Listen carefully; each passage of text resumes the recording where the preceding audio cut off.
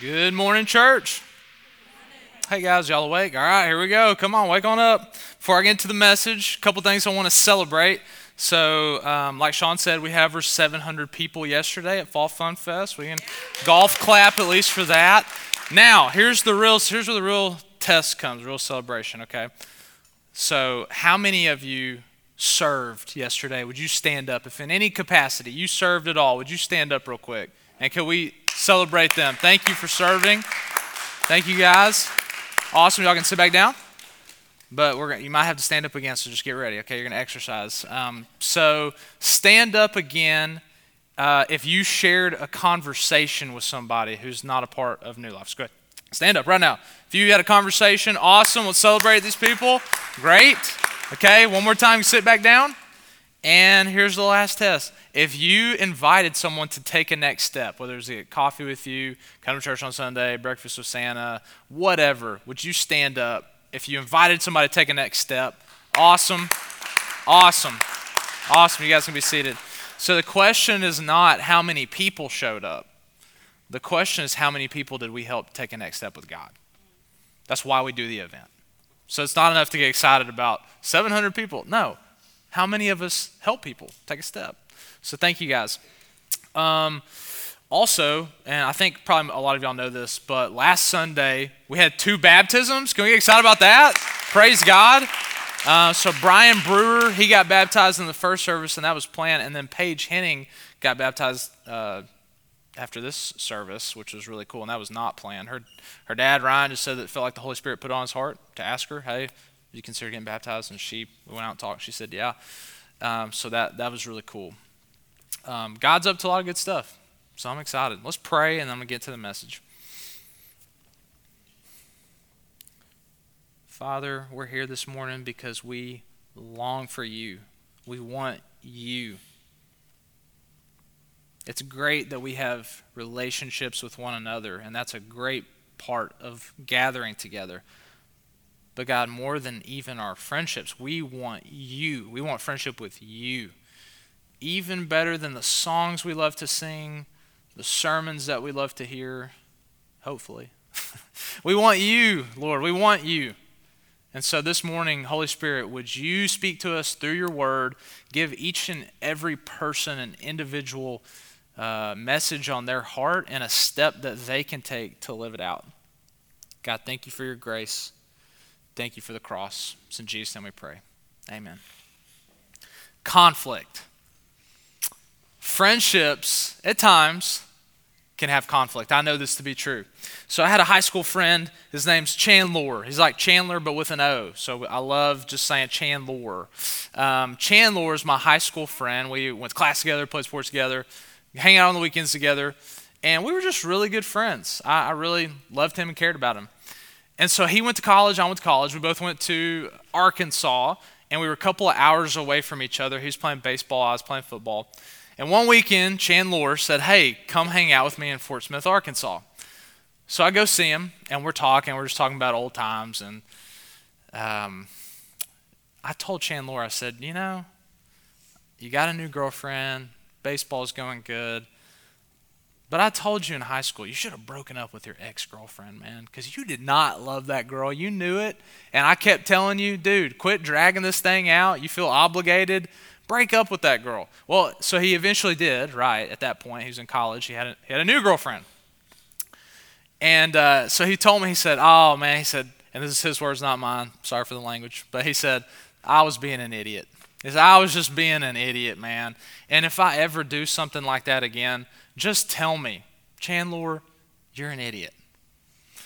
And so we keep talking. And, you know, I asked him how's school going, how's life going. I said, well, hey, how's things with your girlfriend? And he said, oh, dude, she is awesome. Things are going great. She's, you know, beautiful, and she's athletic and really smart, doing good in school. There's only one problem. She's married. Whoa, yeah. Hey, y'all are awake now. Okay, yeah. He said she's married. And I said, Chandler, you remember when you gave me permission to tell you you're being an idiot? You're being an idiot. That was the last time we talked. We were no longer friends after that. because one of my friends was dating a married woman, and I said, don't do that. That's a bad idea. Lost a friend.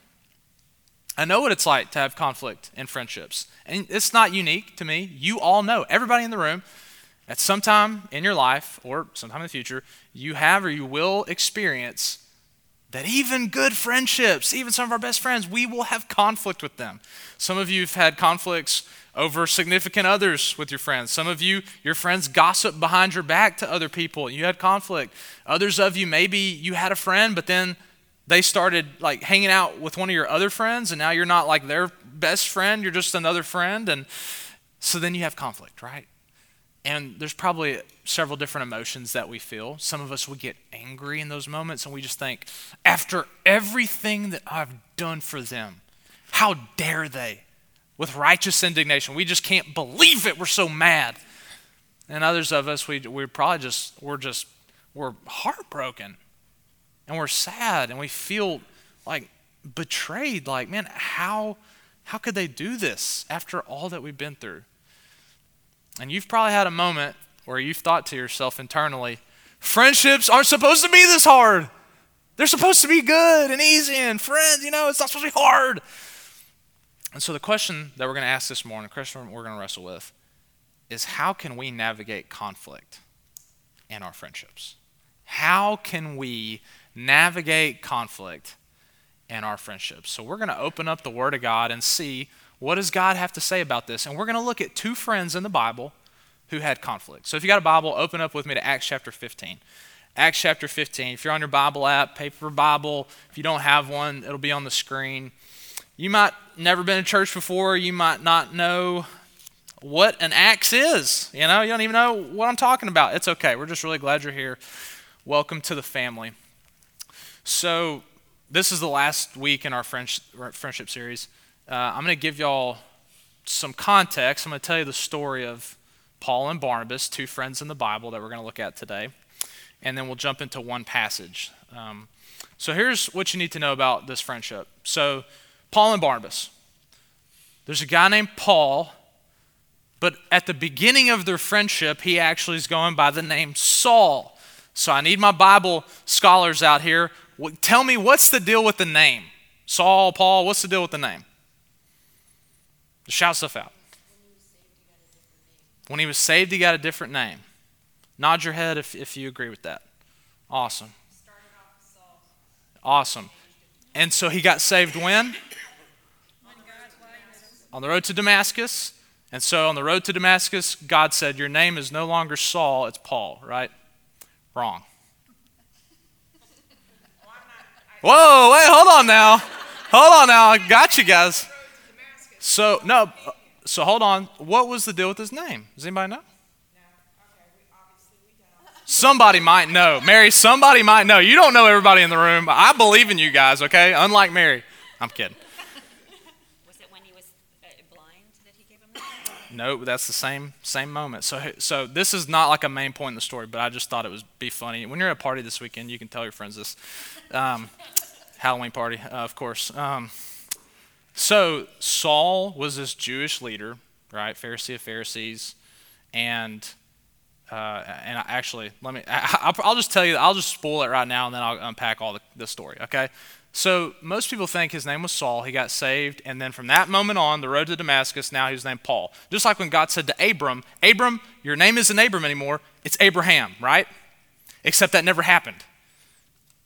And after the road to Damascus, his name is Saul at least 11 times.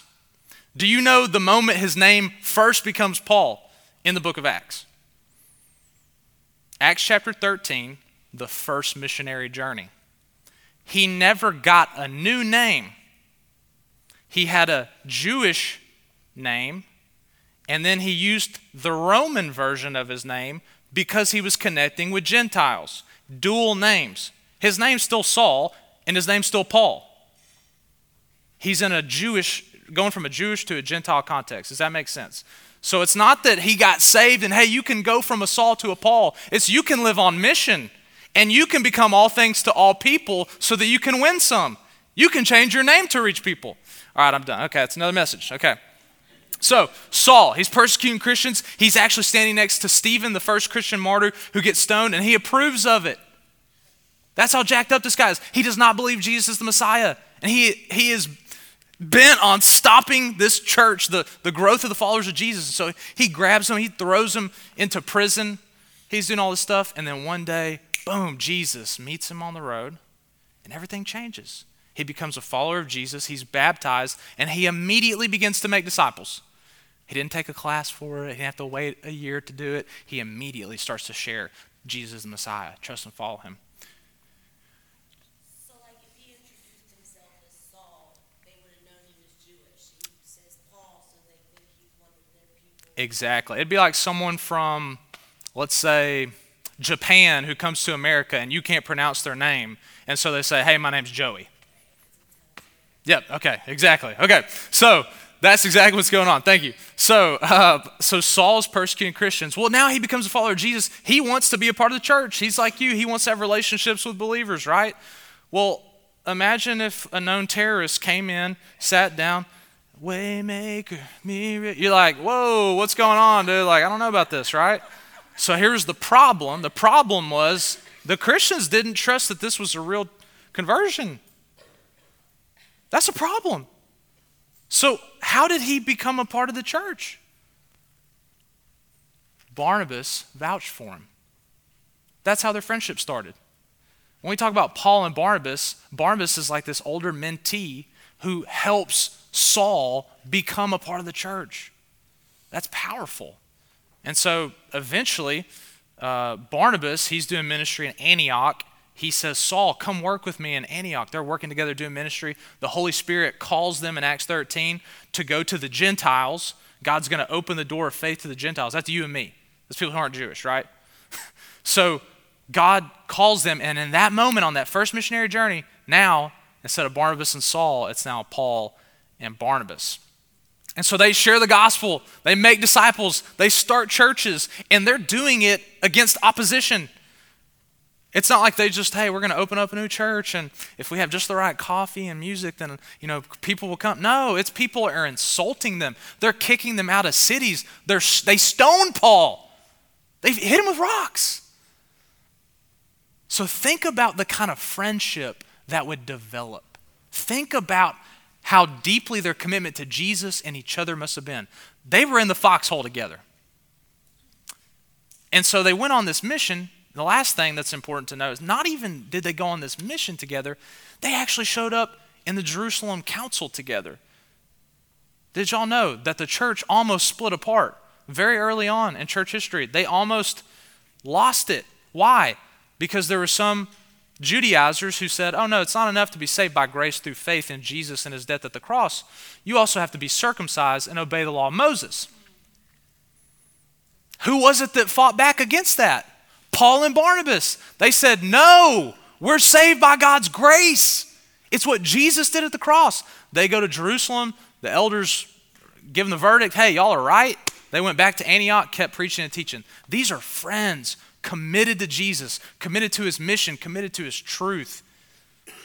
And it's these friends that have conflict. Acts chapter 15, starting in verse 36. After some time had passed, Paul said to Barnabas, hey man, let's go back and visit the brothers and sisters in every town where we have preached the word of the Lord. And let's see how they're doing. So Paul had this idea, he pitched it to Barnabas. Let's go do follow-up. Let's encourage, make sure they're still following Jesus, all that good stuff.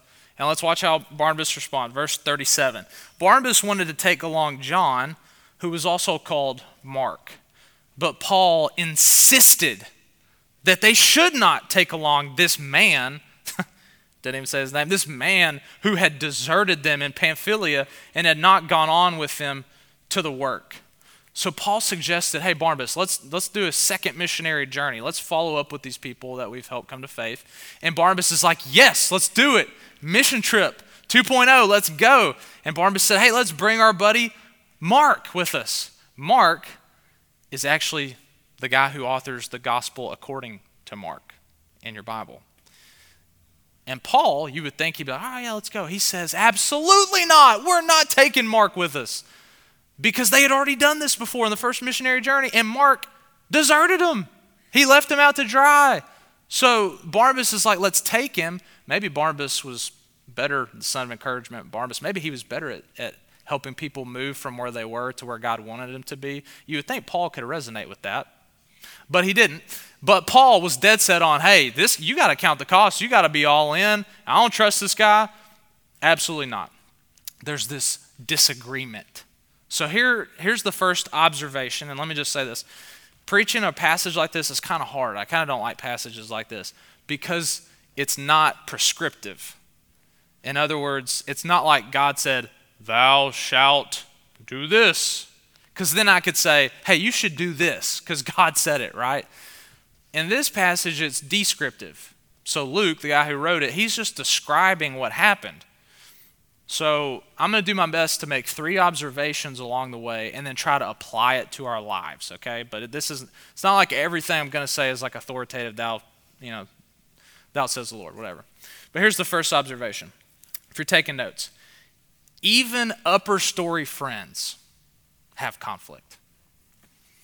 Even upper story friends have conflict. If there was ever the poster children for upper story friends, it's Paul and Barnabas.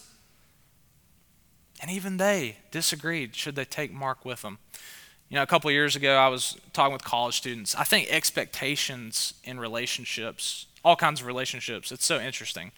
I was talking with these college students, and they were like, we're talking about marriage and dating and all these romantic relationships. And some of the students were like, well, Preston, when you really love somebody, like, it just like happens, okay? It's just like, you don't have to work for it. It just clicks, and there's no effort. That's what they're telling me they believe, right? Meg's laughing. She's like, those dang college students. Yeah, you're laughing because you're like, wow, yeah, no, that's not how life works. But just get out of romantic relationships. Think about like work. Think about business. Have you ever thought, man, the guys that I work with, the ladies I work with, there is so much drama and mess and conflict and backbiting. If I could just get hired at that organization, the most successful organization in my industry, then we wouldn't have these issues. Then the mess wouldn't be there because they write the books and they've got the people that speak on the platforms and they have got voted as a great place to work. Can I give you a secret? Even the best families, the best teams, the best marriages, the best churches, they have conflict. Did you know that? I'm blowing your mind right now, aren't I? But think about it. If we have this unconscious belief, well, I have conflict in my friendships, but if I had those friends, there wouldn't be conflict. If I think anything like that, what happens the moment that conflict rears its head? I start to feel anxious. I'm like, oh no. So what do? I do a couple of things. Maybe number one, I kind of withdraw and I distance myself a little bit and I try to, not get as personal with them. Maybe I just get new friends altogether. Maybe I say, oh, I'm running away from that. I ain't dealing with that. Or maybe I appease them. Maybe I'm the doormat. And maybe I'd say, I'd rather they just walk all over me than have a fight. I'd rather them just win than actually resolve this conflict. But if we shift the expectation, and some of you already know this, you don't need to, but for some of us that need to shift the expectation and say, wait a minute, even Paul and Barnabas, they love Jesus, they were committed to his mission, to his truth, even they had disagreements? Well, then surely me and my friends will. Surely New Life Christian Church will. If I believe that now and I expect it now, what happens when conflict raises its head? Well, I see it. I might get a little anxious, but then I can say, no, it's okay. This is normal. This is messy. This happens. And now I can keep a cool head and I can begin to work to resolve the conflict. So we've got to first just get our expectations right. Even upper story friends are going to have conflict. So Paul and Barnabas both agree, hey, let's go do another mission trip, but they disagree on who they're going to take. They ain't taking Mark. They want to take Mark. So let's see. This is a small thing, right? Like these two, they're such good friends. They could work through this, right? Verse 39. They had such a sharp disagreement that they parted company.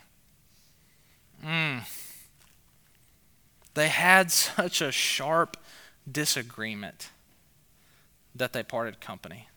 That's so sad. Like, does that hit you? Like, when I was reading this week, it just is heartbreaking to me to think about these friends who have been through so much together. They go separate ways over who to take on a mission trip. Think about that.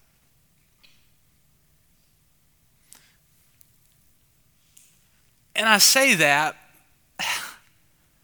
and on the surface, that's true, but I wonder if you relate to this. Have you ever had conflict with somebody, and on the surface, it's one thing, but really there's something underneath the surface? The issue isn't the issue, it's, what's behind the issue. Think about it. Was Paul that insistent that they could not take Mark just because, logically, he was like, absolutely not. This violates my core principles. No. Why was Paul so insistent?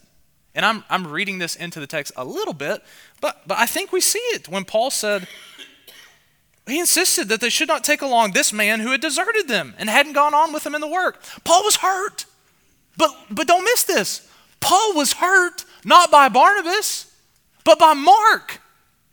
Have you ever been in an argument or conflict with people where somebody is so mad at you and is tearing you down and has issues with you and you didn't even do anything with them? They're mad at somebody else. Maybe that's you. Maybe you're the one that's mad at somebody. You've been wronged, you've been hurt, and you're taking it out on this person instead of addressing it with the person who hurt you. I don't know who's right or wrong in the situation between Paul and Barnabas. The Bible doesn't say. But it just seems to me like, I don't know, man, Paul had to be hurt. He had to be hurt to insist to this level. So here's the second observation. Conflict can cause upper story friends to part company. It can. Conflict can cause upper story friends to part company. A couple of years ago, at the church that we were at in Tuscaloosa, our elders were meeting, our staff was meeting, and we were talking about our building and what to do with our building. We had this really big building, and we tried to use it on Sundays, and we tried to do community stuff in it during the week. And to be honest with y'all, it was a really old building. We weren't using it well to do either. And I just felt like one of my pet peeves is when churches just keep doing the same stuff and it's not working. And it's like, dude, this isn't in the Bible. You could do whatever you want as long as you're honoring God with it. We could do something different. And that would be better for God. And so I'm in that meeting and I'm just, we got to change this. We got to do something about this. And I'm like the 27-year-old, hot-headed punk, just stereotypical, right? Well, after the meeting, my mentor pulls me in his office. His name's Neil. And Neil was my college minister. He was a guy I apprenticed under when I first came into ministry. He's kind of like an older brother, father figure to me. He pulled me in his office and he said, Preston, is this the hill that you want to die on? He said, think about it. He said, you have put all of this relational capital investing in these elders, investing in this team, and maybe there are some things that you need to go all in on. You put all the chips on the deck, right? But is this it? And I thought about it, and I was still heated. I was still just so mad about the whole thing, and I was like, yeah, but they're wrong, but they're not doing anything. Yeah, but am I okay with not dying on this hill?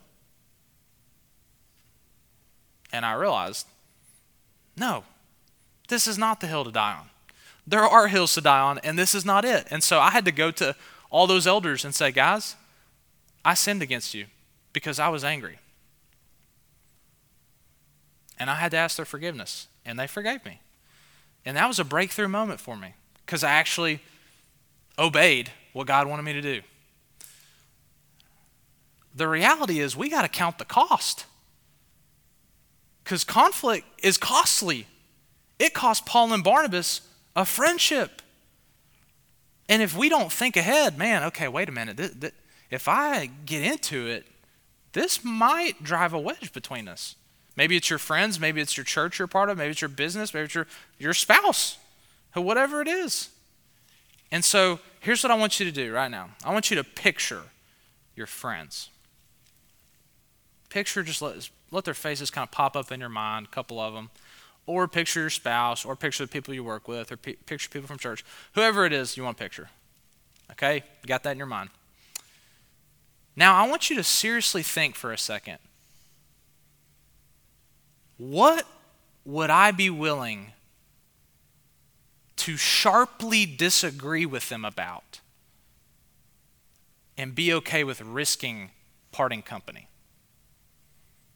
What are those hills that you actually would die on?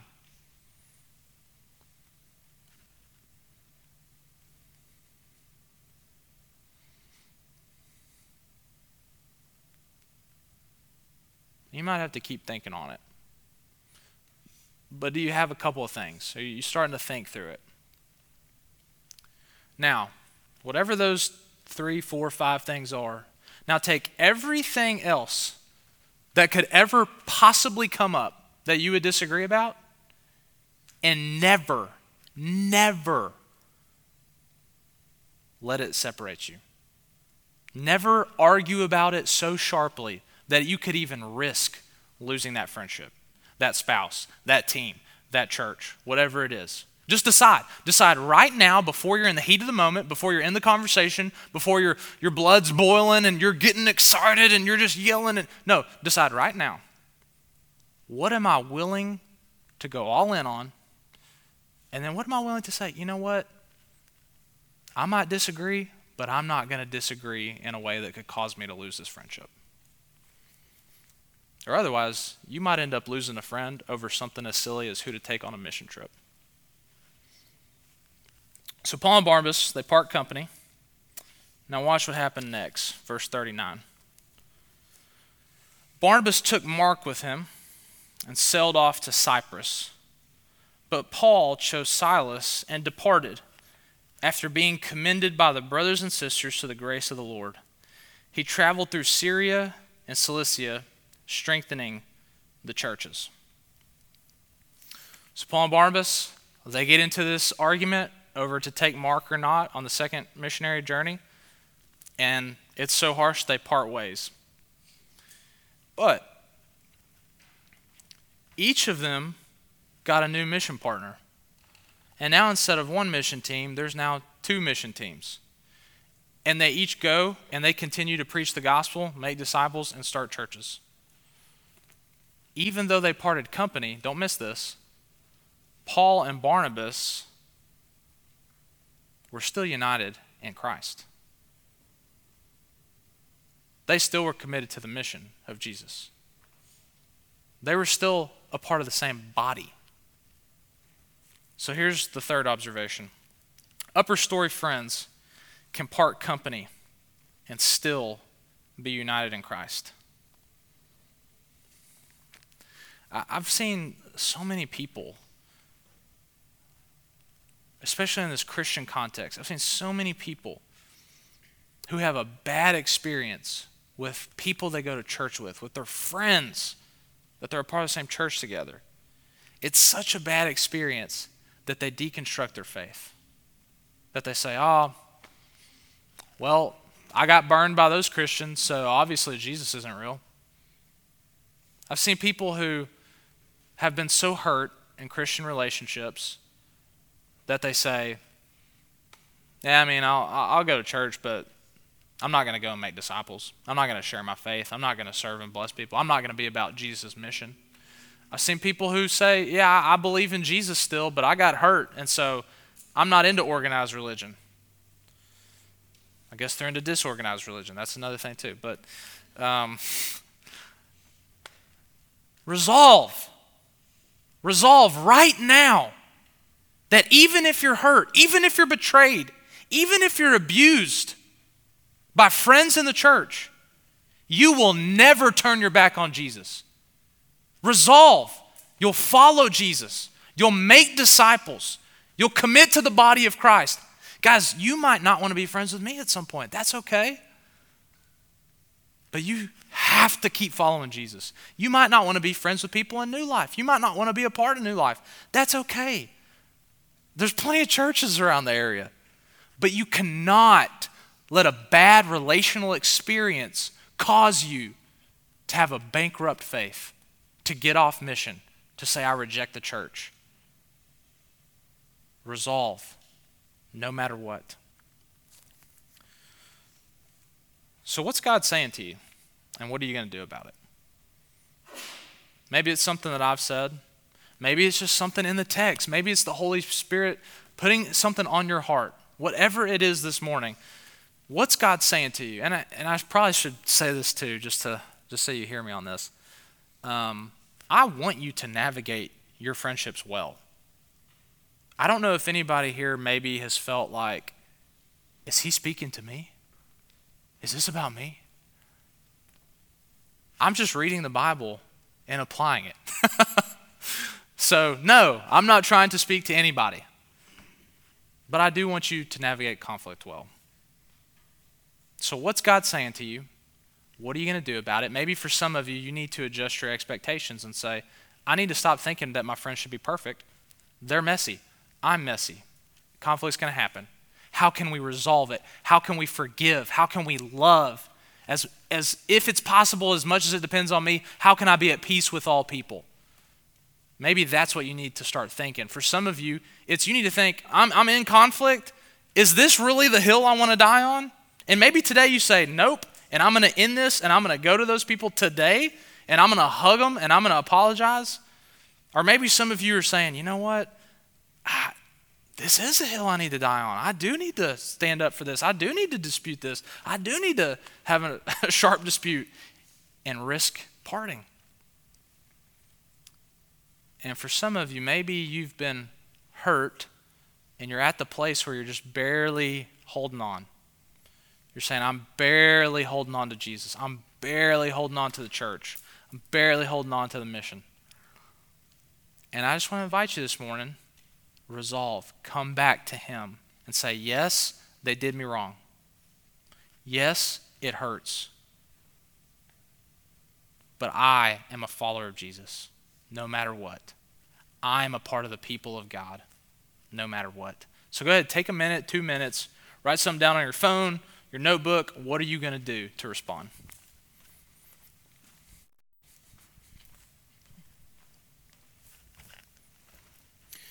Thank you guys for doing that. The reality is we can learn about how to navigate conflict from the Bible. We can apply it to our life. And this is true for me. This is true for you. We're still going to fail. We're still going to mess up. We're still not going to be the friend that we need to be. People are still going to wrong us in our friendships. And I love Proverbs 18:24. It says, there is a friend who sticks closer than a brother. Your friends will let you down, and yet there's one who won't. His name is Jesus. God sent his son Jesus into the world to live the perfect life, to die on a cross, to shed his blood. And God on the third day raised him from the dead. He was seen by hundreds of witnesses. It was predicted in the scriptures hundreds of years before. And Jesus ascended back in front of witnesses in public to the right hand of the Father in heaven. And he will return again one day to judge the living and the dead. And the good news is, as jacked up as I am, as jacked up as we all are, faith in Jesus makes us right with God. Faith in Jesus forgives you of your sins. It gives you a new heart through the power of the Holy Spirit. It gives you hope for eternal life. Jesus, on the cross, no other way. God loved you and lavished his grace on you in the person of Jesus. And today, if you're not a follower of Christ, you can be a friend of Jesus. You can come to Jesus through faith. You got to stop living your way and you got to say, you know what? I'm going to surrender. I'm going to give Jesus control of my life. And trust me, when he's in control, your life is a whole lot better. I know. You turn to him and you say, I believe Jesus is Lord with all my heart. Jesus is Lord, and I want to follow him. And we could baptize you today. We'll fill the tub up, make it happen. If you are a follower of Jesus, by faith and the power of the Holy Spirit, be a friend that navigates conflict well. May we have the kind of friendships where we give grace, where we love, where we're level-headed, where we listen before we speak, where we show forgiveness and kindness. Let's pray together.